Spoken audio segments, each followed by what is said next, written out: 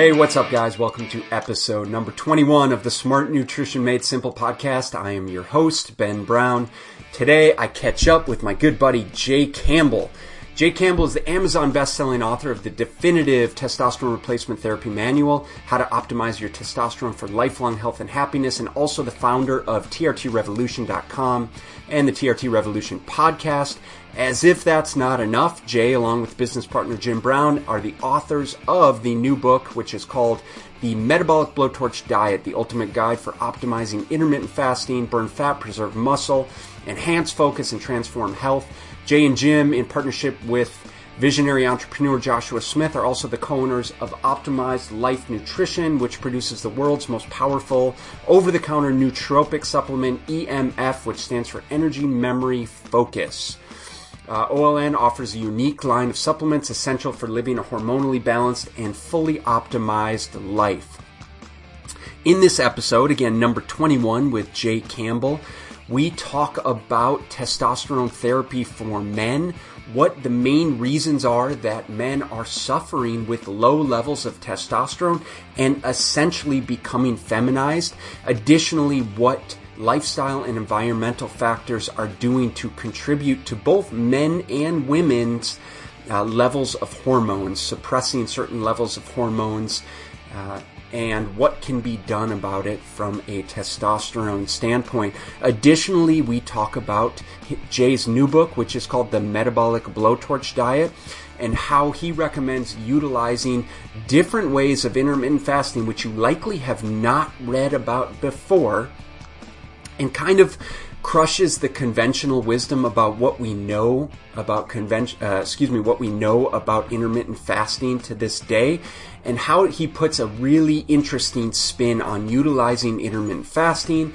how to train or how to alternate between days of eating and intermittent fasting, and ultimately what that's going to do to optimize body composition, but more importantly, improve health and longevity.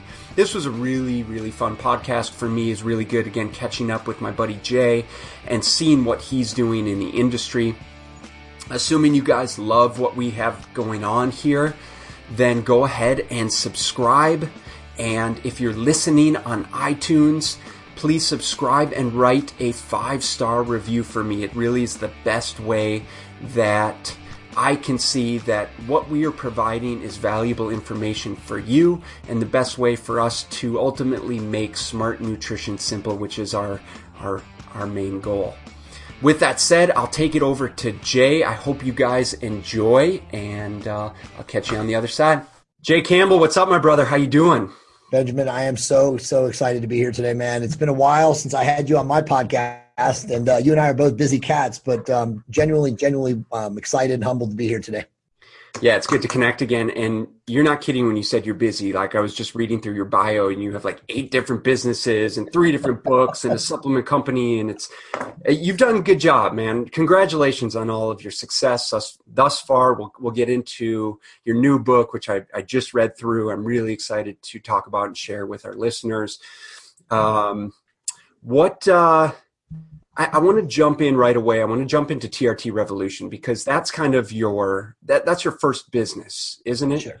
Yes. Yeah. So real quick, and by the way, thank you. I appreciate it. It's every now and then it's difficult to get it together. I actually did a live Facebook broadcast with Nelson Virgil.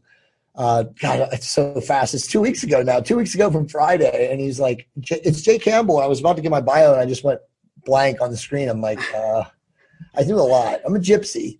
Yeah. But no, I appreciate it. So TRT Revolution is obviously the website that I launched 19 months ago now.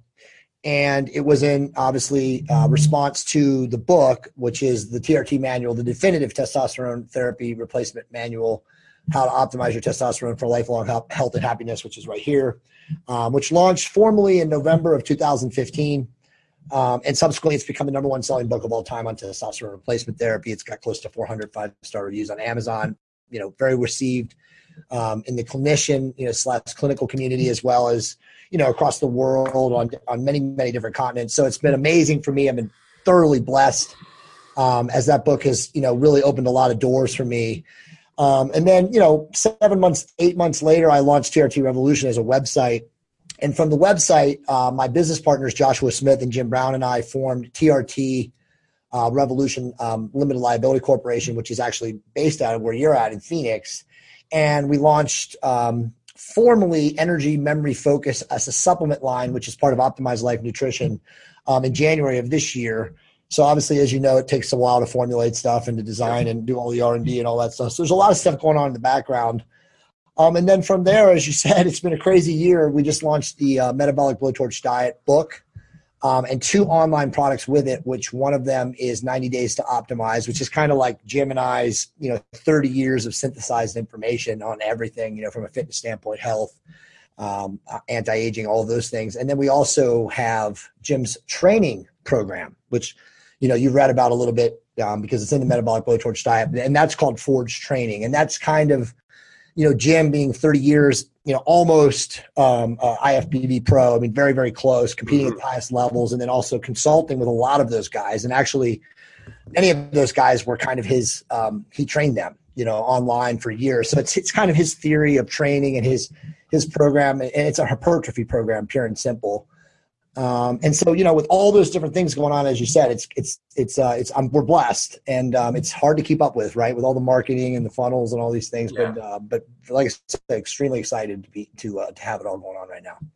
Amazing, man. That's great. Again, congrats. So let's take a step back and talk to me about the TRT manual. What prompted the development of that book, especially for someone that's not in the medical industry, but realizing there's a need to start talking about testosterone? What was that journey about? It's a great question. So I've said this on a lot of different podcasts, but because you and I are boys, I'm going to go a little deeper. So 29 years old, pro basketball player, had a little cup of coffee overseas, played in college and everything. When I came back, I kept playing like an idiot and was playing really, really competitively. And I got kicked in the testicles at 29 playing, and, whatever, just got kicked in the nuts, kept going. And then like about a month later, I started having issues. So I went to the doctor, and I was very lucky. And this guy, and again, this is back in literally 1999, right? I'm 46. So this guy referred me to an endocrinologist. He said, well, I want to run some tests because, you're not even 30 years old and you're having these issues. So again, it was very, very lucky, especially knowing what I know about the practicing community when it comes to testosterone replacement therapy, which, by the way, I have now changed the acronym. It's now testosterone optimization therapy, and we'll get to that in a second. But so he sent me to an endocrinologist, and I was so lucky, Benjamin. The guy was Harvard educated, Dr. Raymond Scruggs. He ran some tests on me. He's like, bro, you 237 or 247, testosterone level, which is a testosterone level of a 90-plus-year-old man. I'm like, what? So at that point, I didn't know anything about any of this. But he said, look, I'm going to put you on low-dose testosterone replacement therapy, and you'll be fine. And so, it was like, okay, well, this guy's a smart guy. I'll trust him. And I went down that path. And sure enough, 2 months later, everything was great. Felt like I was 18, 19 years old. I had great energy again. I started playing really competitive basketball. Everything about my life improved. My business. At the time when it first happened, I was starting to break down a lot. I had low back issues and stuff. I wasn't the same guy. So starting the clinical testosterone, everything changed. And then being who I am, I'm very passionate, obviously, studious person. I wanted to learn more about it, and I did. And then subsequently, and I never went off. I stayed on it. I was like, why would I want to come off of this? And of course, always did this above board. This is no underground, using anabolic steroids or any of that nonsense. It's always been a clinical dosage. I always tell people I've never been over 150 milligrams of testosterone a week. Can I jump in? Can I jump in for a second? What was the perception of testosterone therapy at that time? Because this was it's a good question. So I'm in Southern California, and the clinic that Dr. Scruggs practiced out of was called New Hope Health. And he worked with a lot of men that were doing anti-aging, like wealthy men in Orange County. And so to me, it wasn't like out of the unusual, out of the ordinary. Now, obviously, it was hard to get information. Okay, so outside of like speaking to him and him recommending select studies on Medline and PubMed for me to read, it wasn't as ubiquitous as it is today, where anybody can go online and read about testosterone replacement therapy. So my this goes way back, but my first wife at the time who I was with, she didn't, she questioned it initially, and she's like, "Are you sure? Should we read more about this?" And I'm like, "Well, he's a Harvard educated physician. I don't think he would send me down the wrong path." And so, it was kind of a leap of faith, I guess, a little bit when I first started. But, like I said, everything turned out so great for me, and it improved my life so much that, I never even questioned it. And then I just started reading it. Mm-hmm. And so, to get back to your question, your original question is like, how did you write this book? I became so passionate. I became such an advocate. I started reaching out to people that were writing books about the subject. And, Nelson Virgil was really one of the first people. And he's very open about his story. He started testosterone and other, medications like growth hormone and decadorabalin and a couple other stuff to stay alive. He was literally given a death sentence. He had HIV. And at that time, they had no cure, no medicines. There weren't antivirals. There weren't all these things that they have now. So him and another guy by the name of Dr. Michael Mooney ventured off to start experimenting with these drugs. And so he wrote a book, and now I forget the name of his book, Built to Survive. And he had a lot of this is all the studies that had been done and, Russian universities on testosterone and blah, blah, blah, blah. So, again, this is literally back in the early 2000s. So that was kind of it. Obviously you could find studies on PubMed and Medline, but there wasn't as much as there are now. And it was, it still was kind of hard to find it. But I just became such a big student of it. A lot of my friends, in the quote unquote, and then later in my life when I was in my late 30s, so end of 2000, I think I want to say like 2009 and 2010, I competed. So I got into not bodybuilding, but like the male physique, right when the physique thing started. So I had friends in that community, that were, playing around with probably anabolic steroids and using other stuff. And so whenever I would talk to people, I would tell them stuff and they would be like, "Well, how do you know so much about this?" And then, my story would always come up and say, "Well, I know a lot about this from the clinical side of things."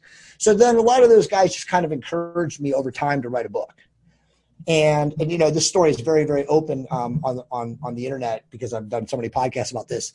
When I first decided to write the book, which was in 2013, I reached out to Rick, and now I can't think of the guy Rick Collins, who's a very famous. Sure. Yeah, I've heard him speak multiple times. I sent him a copy of the book, the original manuscript, the V1 of it, and he wrote me back and he's like, "This book is awesome, man." He's like, "Who are you?" Blah, blah, blah. And he's like, because I'd asked him in my email, I was like, if I was to publish this book, could you, for a fee or whatever, grant me like safe harbor or, indemnify me from any kind of potential issues. He actually picked up the phone and called me and he was like, "Jay, listen," he's like, "Your book is awesome." But he's like, "All it takes is one senator, okay, or one, publicly elected official to get a bug up his ass about you. And then you're paying me probably $250,000, by the end of it to keep you out of federal penitentiary." So at that point, he scared the shit out of me because I was like, "Well, dude, I just want to write a book about testosterone as a non-medical, practitioner. And you're telling me that if somebody gets a bug up their ass because I'm writing about this, I could go to jail." So I was like, "Done, book's done." So very luckily, I'd also sent the book to Nelson. And he didn't respond back to me. And he and I didn't know each other. We knew each other from like emails and stuff like that, but he didn't know me and I didn't know him. So when I sent him the book, he didn't respond right away. And it's because he was actually in Venezuela and he was out of the country doing some volunteer work. And so it was like literally 45 days later, I get an email in the middle of the night from him. And he's like, "We need to talk. I read your book." And so I did. And I told him, what Rick Collins had told me. And he laughed at me. He said, "Jay," he said, "your book is so good. This book has to get out into the world." He's like, "This needs to be in the hands of as many men as possible." He's like, "This is amazing." And now remember, he had written, previous to mine, he had written the best book ever on it, right? His book, Testosterone, A Man's Guide, I think was published in 2011. And then he had another publishing, I think, at the end of 2012. But my book is much more lay than his book was. Yeah, for sure. Because he's very technical. But anyway, so he said, "You're putting this book out there." So then I was very thankful and relieved of it. And I said, "Okay, the book will go on." And so then we, it still took from that point, it took another year of editing and going through stuff. And I actually was partnered with another person at one time that completely unraveled. So that kind of set me back 6 months in the direction that we were going. But, long story short, the book published in November of 2015 and the rest, as they say, is history. So what is it? obviously you had identified a need, and one thing is you had identified it out of your own needs, right, to increase your testosterone levels because of your injury. But obviously we've seen, and obviously you identified the need for other men to have this type of information, so that not so that they can self-diagnose, but so that they can understand that low testosterone is a legitimate issue. Yes. I'm assuming that's something that you were observing and hearing from, your peers, and part of the impetus to create that resource. Yeah. So it's a good question. So literally, I'd say from mid 2013 up until the book was published, it became pretty clear, from an environmental, like a socioeconomic environmental issue, that, high estrogen, the dad bod, all of that stuff started taking a role or playing a role kind of in the population. And it was clear from the research I was doing too, because I was obviously doing a lot of research and trying to compilate studies and all that stuff as much as I could, that there was an estrogen, an emasculation or an estrogenation, as I would call it, of men, and it was clearly being brought on by all of these endocrine disrupting chemicals. And clearly, as I say now on every podcast I do, and it's going to be massively researched and cited in the next book. And there's some in the current book about it, but not nearly as much as I had, because most of the studies from them was in 2013 and 2014. These endocrine disrupting chemicals, Ben, are just they're screwing with everybody. And it's not just men; it's also women too. I mean, what's happening right now is we have a massive environmental. I like to call it as a siege on human endocrine systems just from modern day living. Engineered food, birth control, which is now in the water supply. I mean, there's just so many chemicals from modern day living that has attacked and assaulted our endocrine systems that many, many men and women, of course, and women aren't even getting the diagnosis as much about hormonal imbalances as men are suffering the effects. And as you know, the suffering of the effects are high estrogen body fat deposition, a lack of masculine qualities, the way you carry yourself, the way you act. Suboptimal levels of testosterone create brain fog. They create indecisiveness. There's a lot of issues around this. So it started to obviously become much more clearer in those years of 2013, 2014, as I did the research, and then also just looking around. And so talking to people in my peer groups and stuff like that, everybody started talking about this. Then the soy, that became a big thing. People were talking about soy, and now it's kind of like a big name on Twitter and stuff like that, even more recently, like in the last year. But yeah, it's pretty difficult to escape the environmental assault because of modern day societal living. So is this something that, I mean, obviously you feel like men have to go to great lengths, and women, to avoid excessive exposure to these hormone disruptors that are essentially turning men into women and creating more problems with females and excessive female hormones. Is that correct? Yeah. Look at it as essentially, the only thing a guy can do today, if you're 30 or older, and even some guys unfortunately have to do this and be more proactive even younger, is to get their blood work done. And you don't have to necessarily go through a physician to do that. There's many, many private lab companies now in North America. I could name, rattle off 10 of them, right now, but you don't need a prescription. You can go in, you can get a free testosterone, a total testosterone, and an E2, which is your estradiol levels, looked at. But yeah, I mean, it's really, really hard unless you're in shape, unless you're living the lifestyle that you and I preach and espouse, which, as you know, very few people in America are. I think the recent data from last week I saw now is that 40% of people in the United States are obese, right? Okay. So 4 out of 10 people. So, that's also an issue that's tackled in the book, in this next upcoming book, is that, is low testosterone, it's the chicken and egg question, is low testosterone or a symptom of obesity or insulin resistant or metabolic disorder? And obviously we argue in the book that it is. However, a lot of people are so lazy and they won't do the other work necessary to drop the body fat, to live a cleaner life, to improve their health, that, a lot of physicians have just kind of adopted testosterone as a panacea. And we say in the book that, unfortunately, if you go down that path and you don't mitigate your other lifestyle factors, testosterone won't do anything for you. Yeah, that's a really good point because I've had so many people that I've spoken with and consulted with that testosterone's a legitimate issue, but like you said, is it because of insulin resistance? Is it because of thyroid issues? Is it because of environmental toxicity? And should you go down that road, are you going to adopt the lifestyle factors and nutrition and fitness, parameters that you need to get things back in check? So from what you've seen, Jay, I guess, what have you found to be effective for men? So let's say it's a 30-something male that has been diagnosed with low testosterone levels. Now, assuming, let's say that they're exercising and they're somewhat diligent about their nutrition, and they undergo testosterone therapy, in how many cases or what percentage of this population have you seen the testosterone therapy to be beneficial?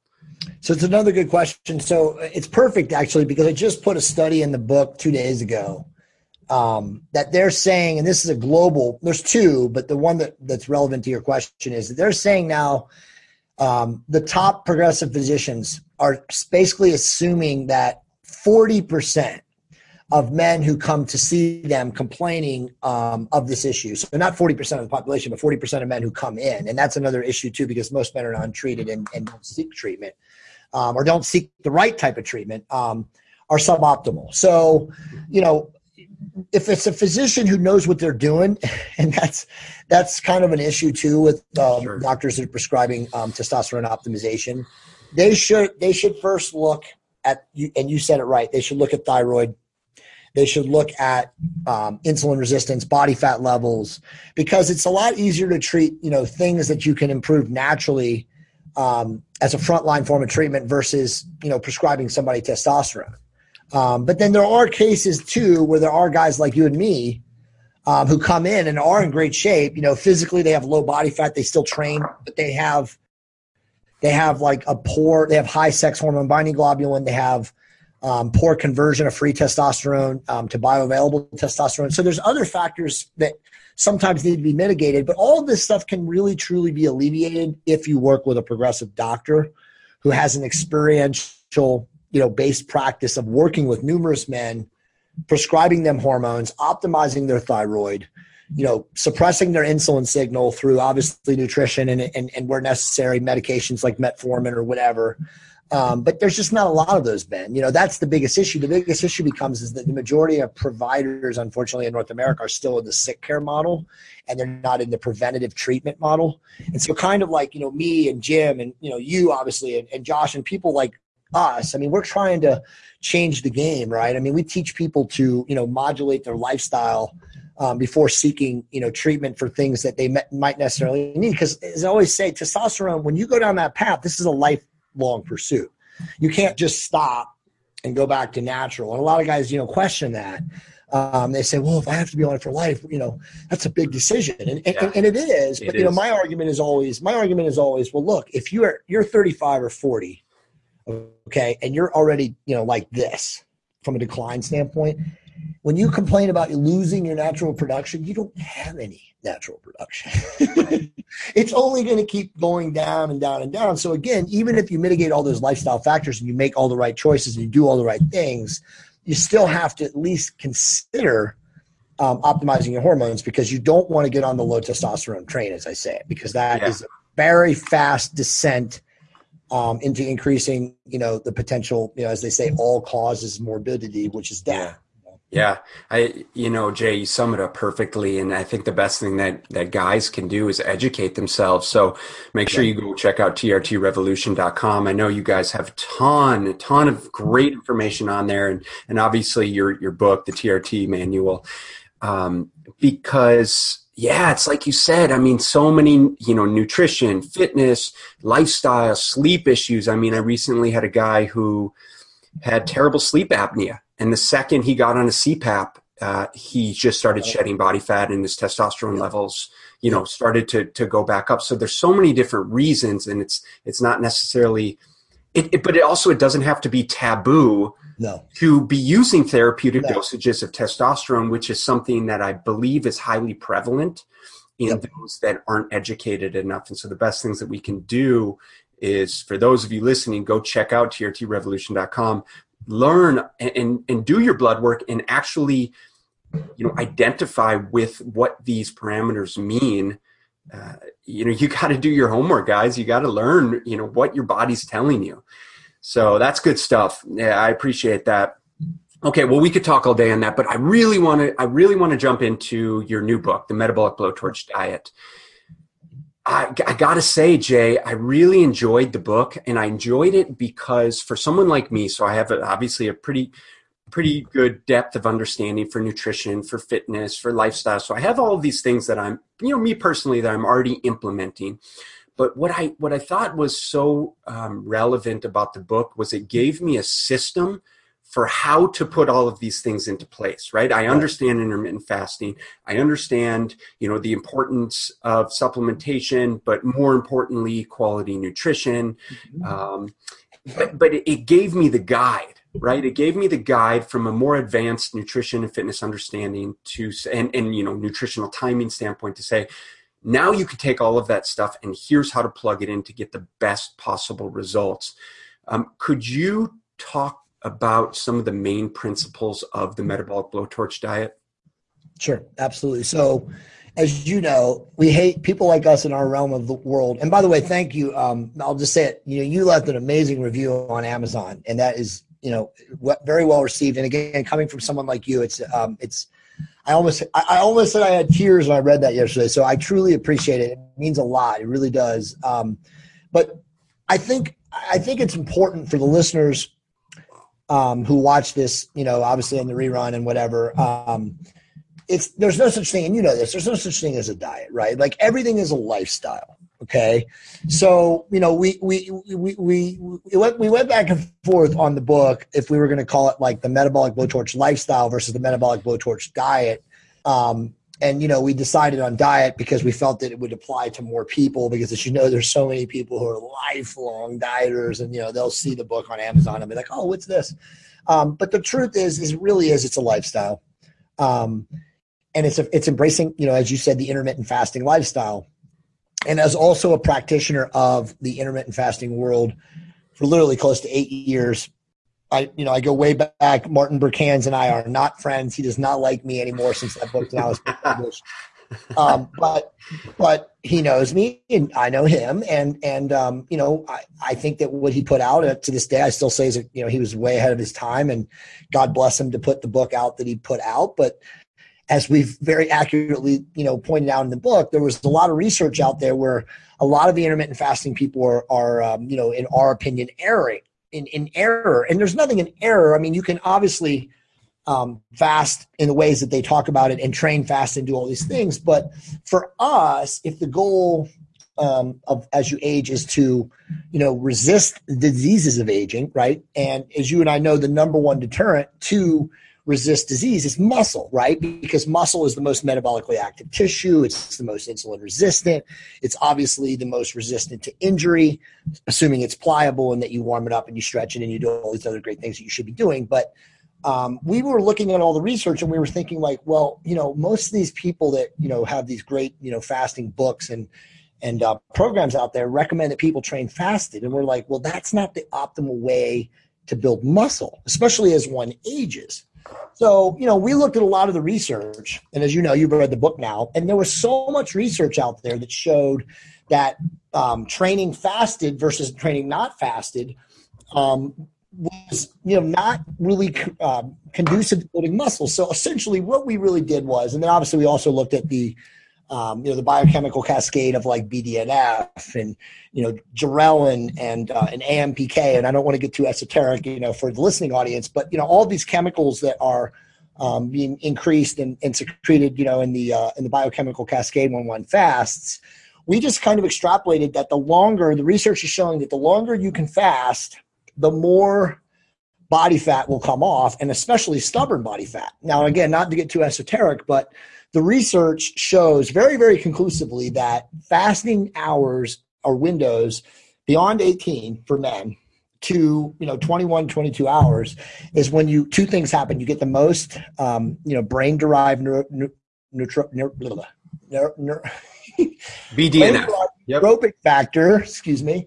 And then also you get fight or flight chemicals, which are, as you know, known as catecholamines secreted. So the catecholamines are going to be increased and as a fight or flight response in the long hours of fasting. And guess what they do? They have this amazing ability to attack stubborn body fat because they're hitting the B2 and the A2 receptors, which are the stubborn body fat receptors. So in reading that research, I was telling Jim when we were experimenting with this, and this is, by the way, we've had this diet in our little inner circle of clients and people we've consulted with for like 5 or 6 years, but it was more along the lines of Martin Burkant's, 16-hour fast, 8-hour windows.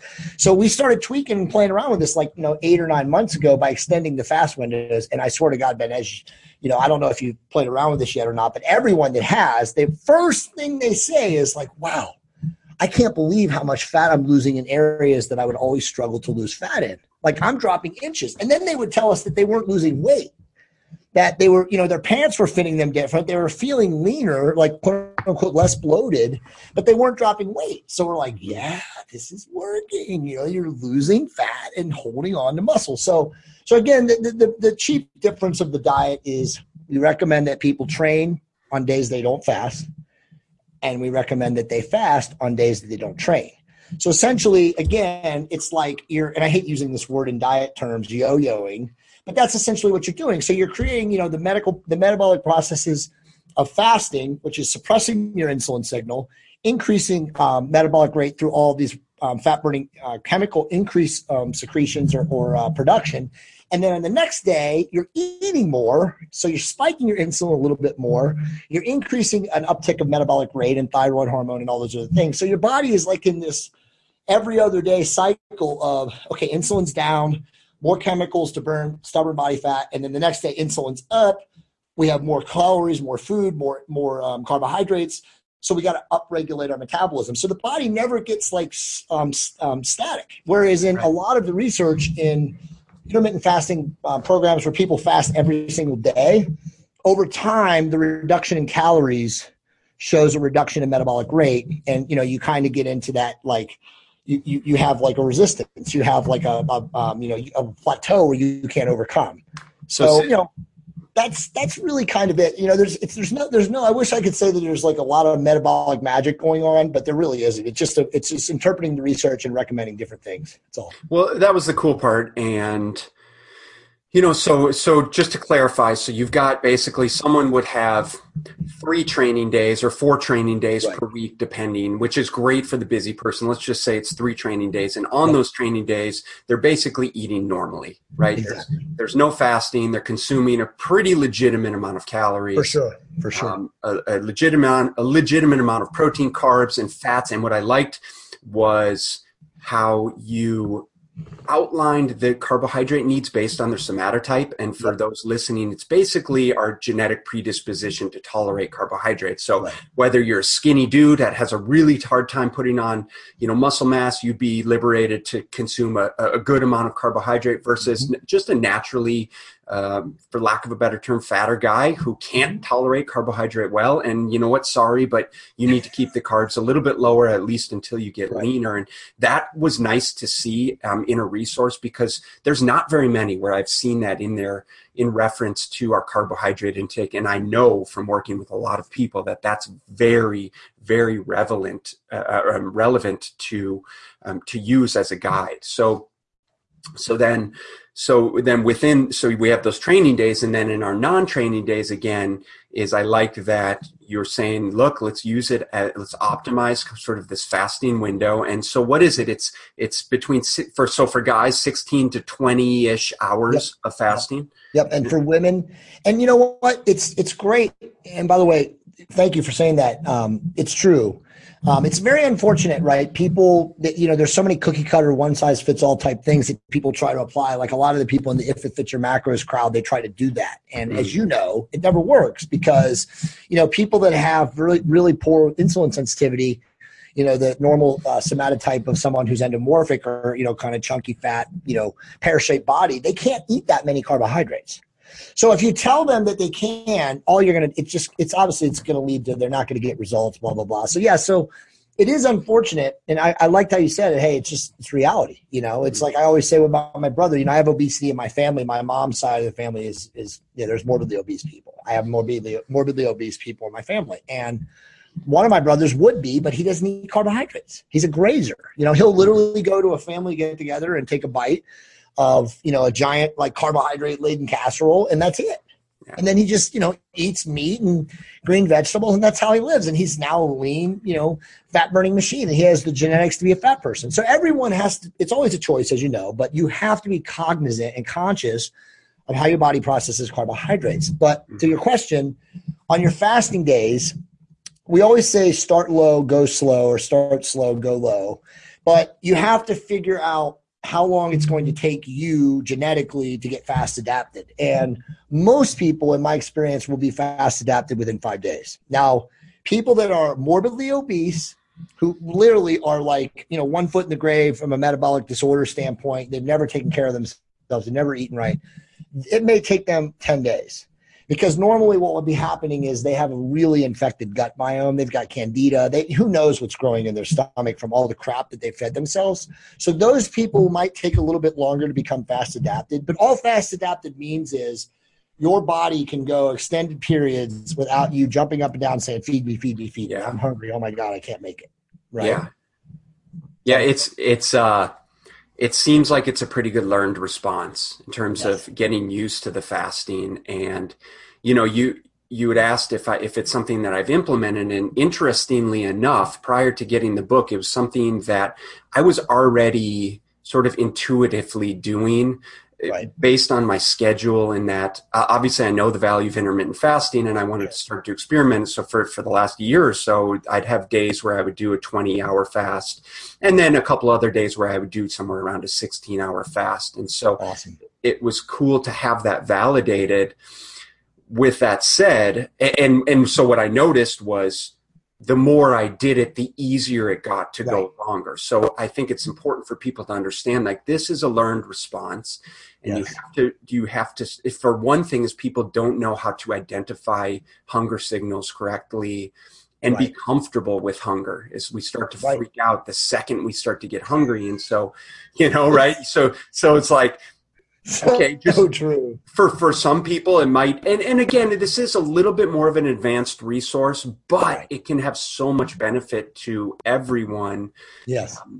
So with that is just getting comfortable with being hungry for longer and longer periods of time. So I like how you said start low, go slow, and just build up to it. I don't think, this is just my personal opinion. I think, and this is what we say, and I've actually, we've gotten 10 reviews on Amazon from middle-aged obese women who, have no fitness background whatsoever, barely weight trained, totally deconditioned or unconditioned, and they've started the diet and they're blown away.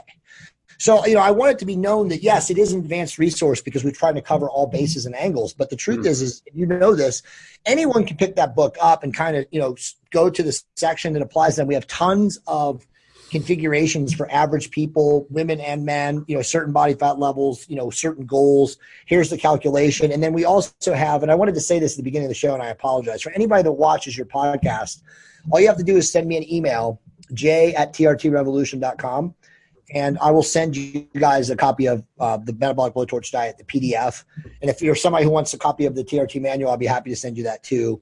But we also have a caloric converter. I have a really awesome friend who wrote some software, a software patch for it. And this thing literally is the most amazing tool. It'll calculate your everything for you on your fasting day and your training day. So it'll save you a lot of math, if you really want to dial it in. So yeah, just send me an email for it. But anyone can do the diet. I wanted to just make one point on what you said though. And it's funny because we're so caught up in modern day living, but think about 60 years ago, right? There wasn't any instantaneous food. There wasn't any meal replacement powders or shakes or Costco Premier Proteins. There wasn't anything that people had that was like instantly available from a food consumption standpoint. So most people only ate 2 or 3 times. You might have eaten breakfast. Hopefully you ate like a mid-afternoon meal, and then you had dinner with the family, right? Because we were in like an agrarian society. But there was no gratification food. Now we live in a world where everything can be at your fingertips, right? And so we're trained, as you said, to just eat on command as soon as you feel like, oh, I should eat something. And then, this doesn't even get into the emotional aspects of people. We eat. And so it's like, and then there's also just the literature. One of my good friends is always like, just think of the axiom, food for thought. Right? I mean, food for thought. So it's like we've become so immersed and inculcated culturally to eat whenever it seems right. And we're not really eating to fuel our body. So when you get into the fasting mode, as you said, it definitely is a learned response. It becomes easier and easier to not eat. I mean, I literally live this lifestyle now. Today's an eating day. I trained this morning. I did legs. And so I'll eat today, but I went 22 hours yesterday. I had one meal last night. It was turkey, salad, dressing. And then I had a large protein shake with probably 65 or 70 grams of protein and like 4 tablespoons of MCT oil. Mm-hmm. So I probably had 1,100 calories in a 2-hour period yesterday. But that's normal for me on a fasting day. And I had very, very low carbs, if anything, trace. So, the beauty of the diet, or again, the lifestyle is that it's very customizable to the individual person based on what their, your unique wants and needs. And as you said, 3 days a week is for maximum fat loss, training, and then 4 days training is to preserve muscle, or even if you're, a intermediate or lower level, you could probably build a little bit of muscle too. Yeah, I like it. I'm gonna start to play around with more. I'm doing a photo shoot for just some branding stuff coming up in about a month, and so we'll see. I need 6-pack abs dialed in. Come on, man! They're already pretty dialed, but we could tighten it up just a little bit, sure. Of course. So man, that's awesome. Okay, cool. So like we said, it gives you the opportunity to create more awareness, but also structure around your daily and weekly eating, which also is going to obviously create a level of caloric restriction, which is what we know we need when we're trying to lose body fat. Absolutely. And it does it, that makes it somewhat easy to do because you have that structure. You have the intermittent fasting structure in place, and you don't have to think about like, I'm going to eat 5 times, but I'm just going to have a little bit at each time. And then you're just thinking, holy shit, when's the next meal coming? And it's almost agonizing. So I like that component. And then something I've been noticing is on the days when I go longer, and you talk about the BDNF, and I want you to go deeper into that and explain kind of what that comes from. But getting closer to the 18 and 20 hour ranges is I notice almost this lucidness, this brain, this cognitive, almost tunnel vision warmth, where it's like, wow, I feel really focused. I feel like I can really kind of get a lot accomplished.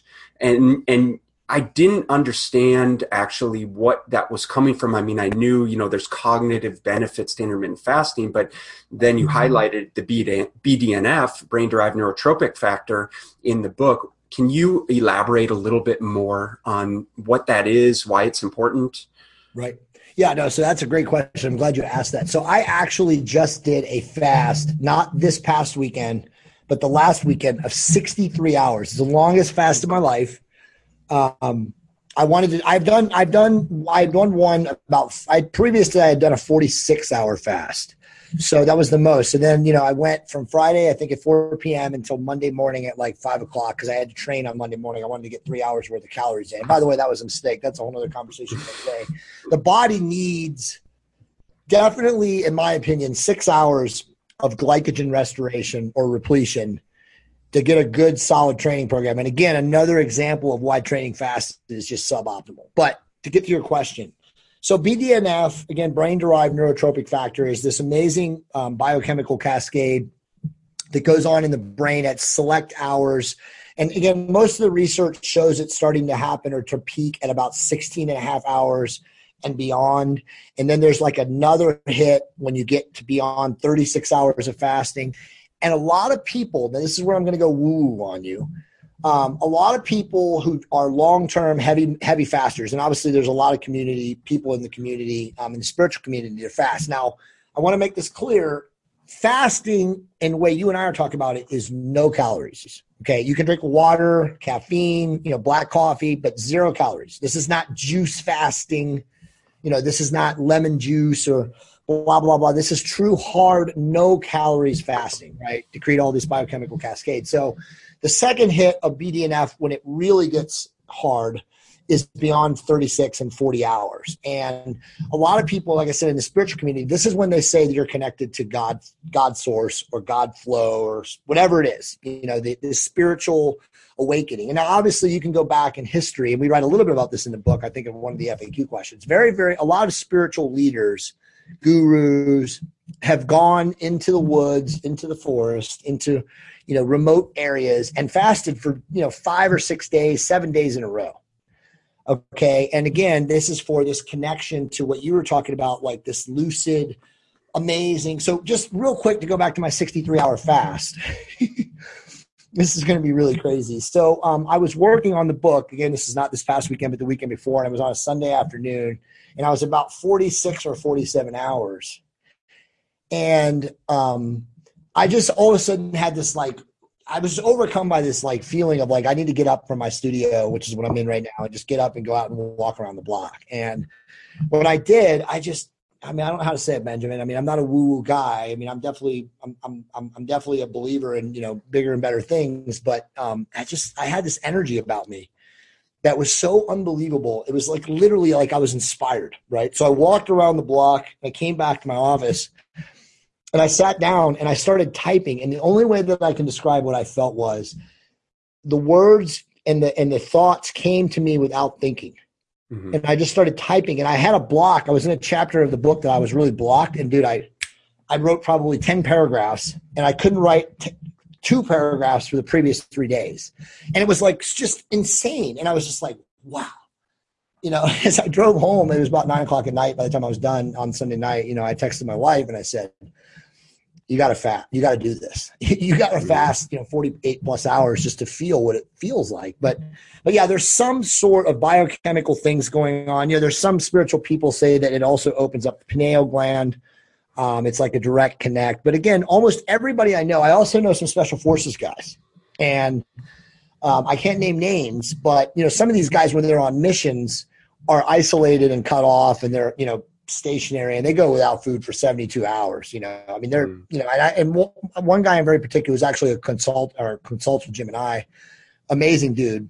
And he told us stories about that when he was at 60 plus hours, he felt like he was literally communicating with the animals, in the leaves and in the areas where he was isolated. He felt like they were talking to him. And he was he's I don't tell most people this, I wouldn't tell my family and stuff like that. He's but I'll tell you guys. And I'm telling you, dude, I felt like when I was walking around the block that if a bird wanted to land on my shoulder and talk to me, I probably could have spoke to him. It didn't happen, but I just felt so connected to the planet, and just everything around me was just different. And it went away, the next day when I woke up in the morning and I refed myself, those feelings went away. But again, I've read about it, and now I've spoken to people that have had similar experiences, that there is something going on, of a spiritual, connection level, or maybe a soul level. I don't know how to really, quantify it, but it's amazing. And sure enough, it definitely is BDNF related, without a doubt. Yeah. Yeah. So there's so much that we just don't know. And the state of the industry, the state of our nutrition, and we're just scratching the surface of what we know about human physiology and nutrition. And there's so much stuff out there that's that claims to be the end all be all resource. And the fact of the matter, evidenced by your experience, is we just don't know very much at all about what is capable, what the human body is capable of, and what our body really needs and can utilize from a nutritional standpoint. And everyone's very different. And so I appreciate you sharing that, because I think it's very valid. And, on a more tangible level is for a lot of people, we lose touch with the cognitive aspects of our nutrition and what we can accomplish. And so for me, the appreciation lies in going that, 18 to 20 hours and and feeling that lucidity, and kind of feeling like I can be hyper productive during those periods of time, which is where people could really use that to their advantage. So that was enlightening for me. Jay, so, that, like we said, so the book is a great resource. Where can people find the Metabolic Blowtorch Diet? So yeah, good question. And let me add one thing too for people on fasting, because I get this a lot and it's perfect for your podcast. This belief that you're going to lose muscle when you fast is complete nonsense. Okay. I have studies in the book, and I'm again happy to send these to anybody who disputes this. But if you're a bro, quote unquote guy, have a great physique, you're in the fitness industry, bodybuilding industry, whatever, fasting is not going to blow muscle off. In fact, the studies and the research that I looked at said that it takes 72 hours of 0 calories before the body will start looking to muscle protein through gluconeogenesis. And then this study was actually of people that I can't remember, they were severely malnourished. So they had super low single digit body fats anyway. So if you're somebody who's 12 or 13 or 14% body fat, you think you're going to lose muscle when you fast, you're on crack. It's not going to happen. Yeah. I'm so happy you brought that up. And cause I just did a webinar the other day, and I had a guy ask me about, the whole how to stay anabolic in between meals, and sipping on BCAAs, and the difference between the BCAAs and the essential amino acids, and the sort of the conventional wisdom that as a bro, we need to be sipping on BCAAs all day long so we don't all of a sudden start gobbling up our muscle tissue, right? So everyone just needs to settle down. It's going to be okay. We can go 4 to 5 hours plus, obviously, in between meals, for one thing, to say nothing of the immense benefits of going significantly longer. But, for me, I'm at the stage of my life, I'm 38 years old. I'm at the stage of my life now where I'm bypassing that whole ego. And I care much more now about longevity, about long-term health, about ensuring that, I can maintain this quality of life. And so what I'm seeing is from your resource, certainly, and from all the research that supports your resource is the tremendous genetic and cellular benefits of intermittent fasting and caloric restriction, and all of those things. And so I think there's a lot of people that are acknowledging that aspect of their life now. All of us, dads and 30 something, 40 plus guys. And so that's where I'm at and what I'm trying to share with people. So I appreciate That's awesome, man. Well, I mean, I'm just like you, dude. For me, it's all spiritual awareness now. It's like walking the path. Me too. The ego is no longer, what drives me is not money. What drives me is helping people, servicing other people, doing this kind of stuff, the grassroots, coming on people like you, your podcast, talking about things, that are a little esoteric as far as in the mainstream. But yeah, dude, the benefits of fasting, it's like what you were just saying. It's really, fasting is like, speeding up, the autophagic process. Literally it's, getting rid of the bad stuff in cells. There's so many benefits to fasting. It's neuroprotective. Obviously it's, reducing inflammation. It's doing so many things. But yeah, from a big picture standpoint, there's no reason for a guy or a girl to fear loss of muscle when they fast. It's complete nonsense. When I did the 63-hour fast, you talk about shred. Incredible. And yes, I lost some muscle glycogen. I was kind of flat, but it didn't take long for me to refill. My workout suffered on Monday because I just didn't eat along. I tried to give myself 3 hours and not 6 hours. I learned a lesson. But yeah, you're not going to lose muscle. I lost maybe 1 pound the whole entire 63-hour fast. And that was more than anything. It was just, glycogen. Because I drank tons of water. I was drinking 1.5 gallons of water probably a day. Yeah. So yeah, it's a fallacy. It's the modern day societal, you got to eat every 3 hours, bro. You got to have 200 grams of protein a day. I mean, it's all nonsense. It's all signed by the supplement companies and the food and nutrition companies to sell you more product. Simple. Yeah. So I would encourage people to step outside their comfort zone, start to learn what's working for them, and actually try to be intuitive about it. And go to resources like trtrevolution.com.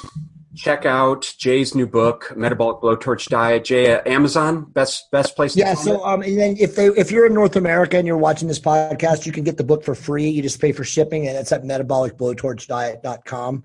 But yeah, the Kindle version and also the paperback version is also available on Amazon. Beautiful. And how about let's just go real quick on your EMF product. Sure. So Energy Memory Focus is our first product from our supplement company, which is Optimized Life Nutrition. We've got 2 in the pipeline that will be coming soon. We're going to have a bar, and we're also going to have a squirt bottle of teacrine and some other stuff, which is going to be amazing. We're going to probably call it fast juice. It's going to be something around the metabolic blowtorch diet lifestyle. So Energy Memory Focus is probably, in my opinion, and I've used them all.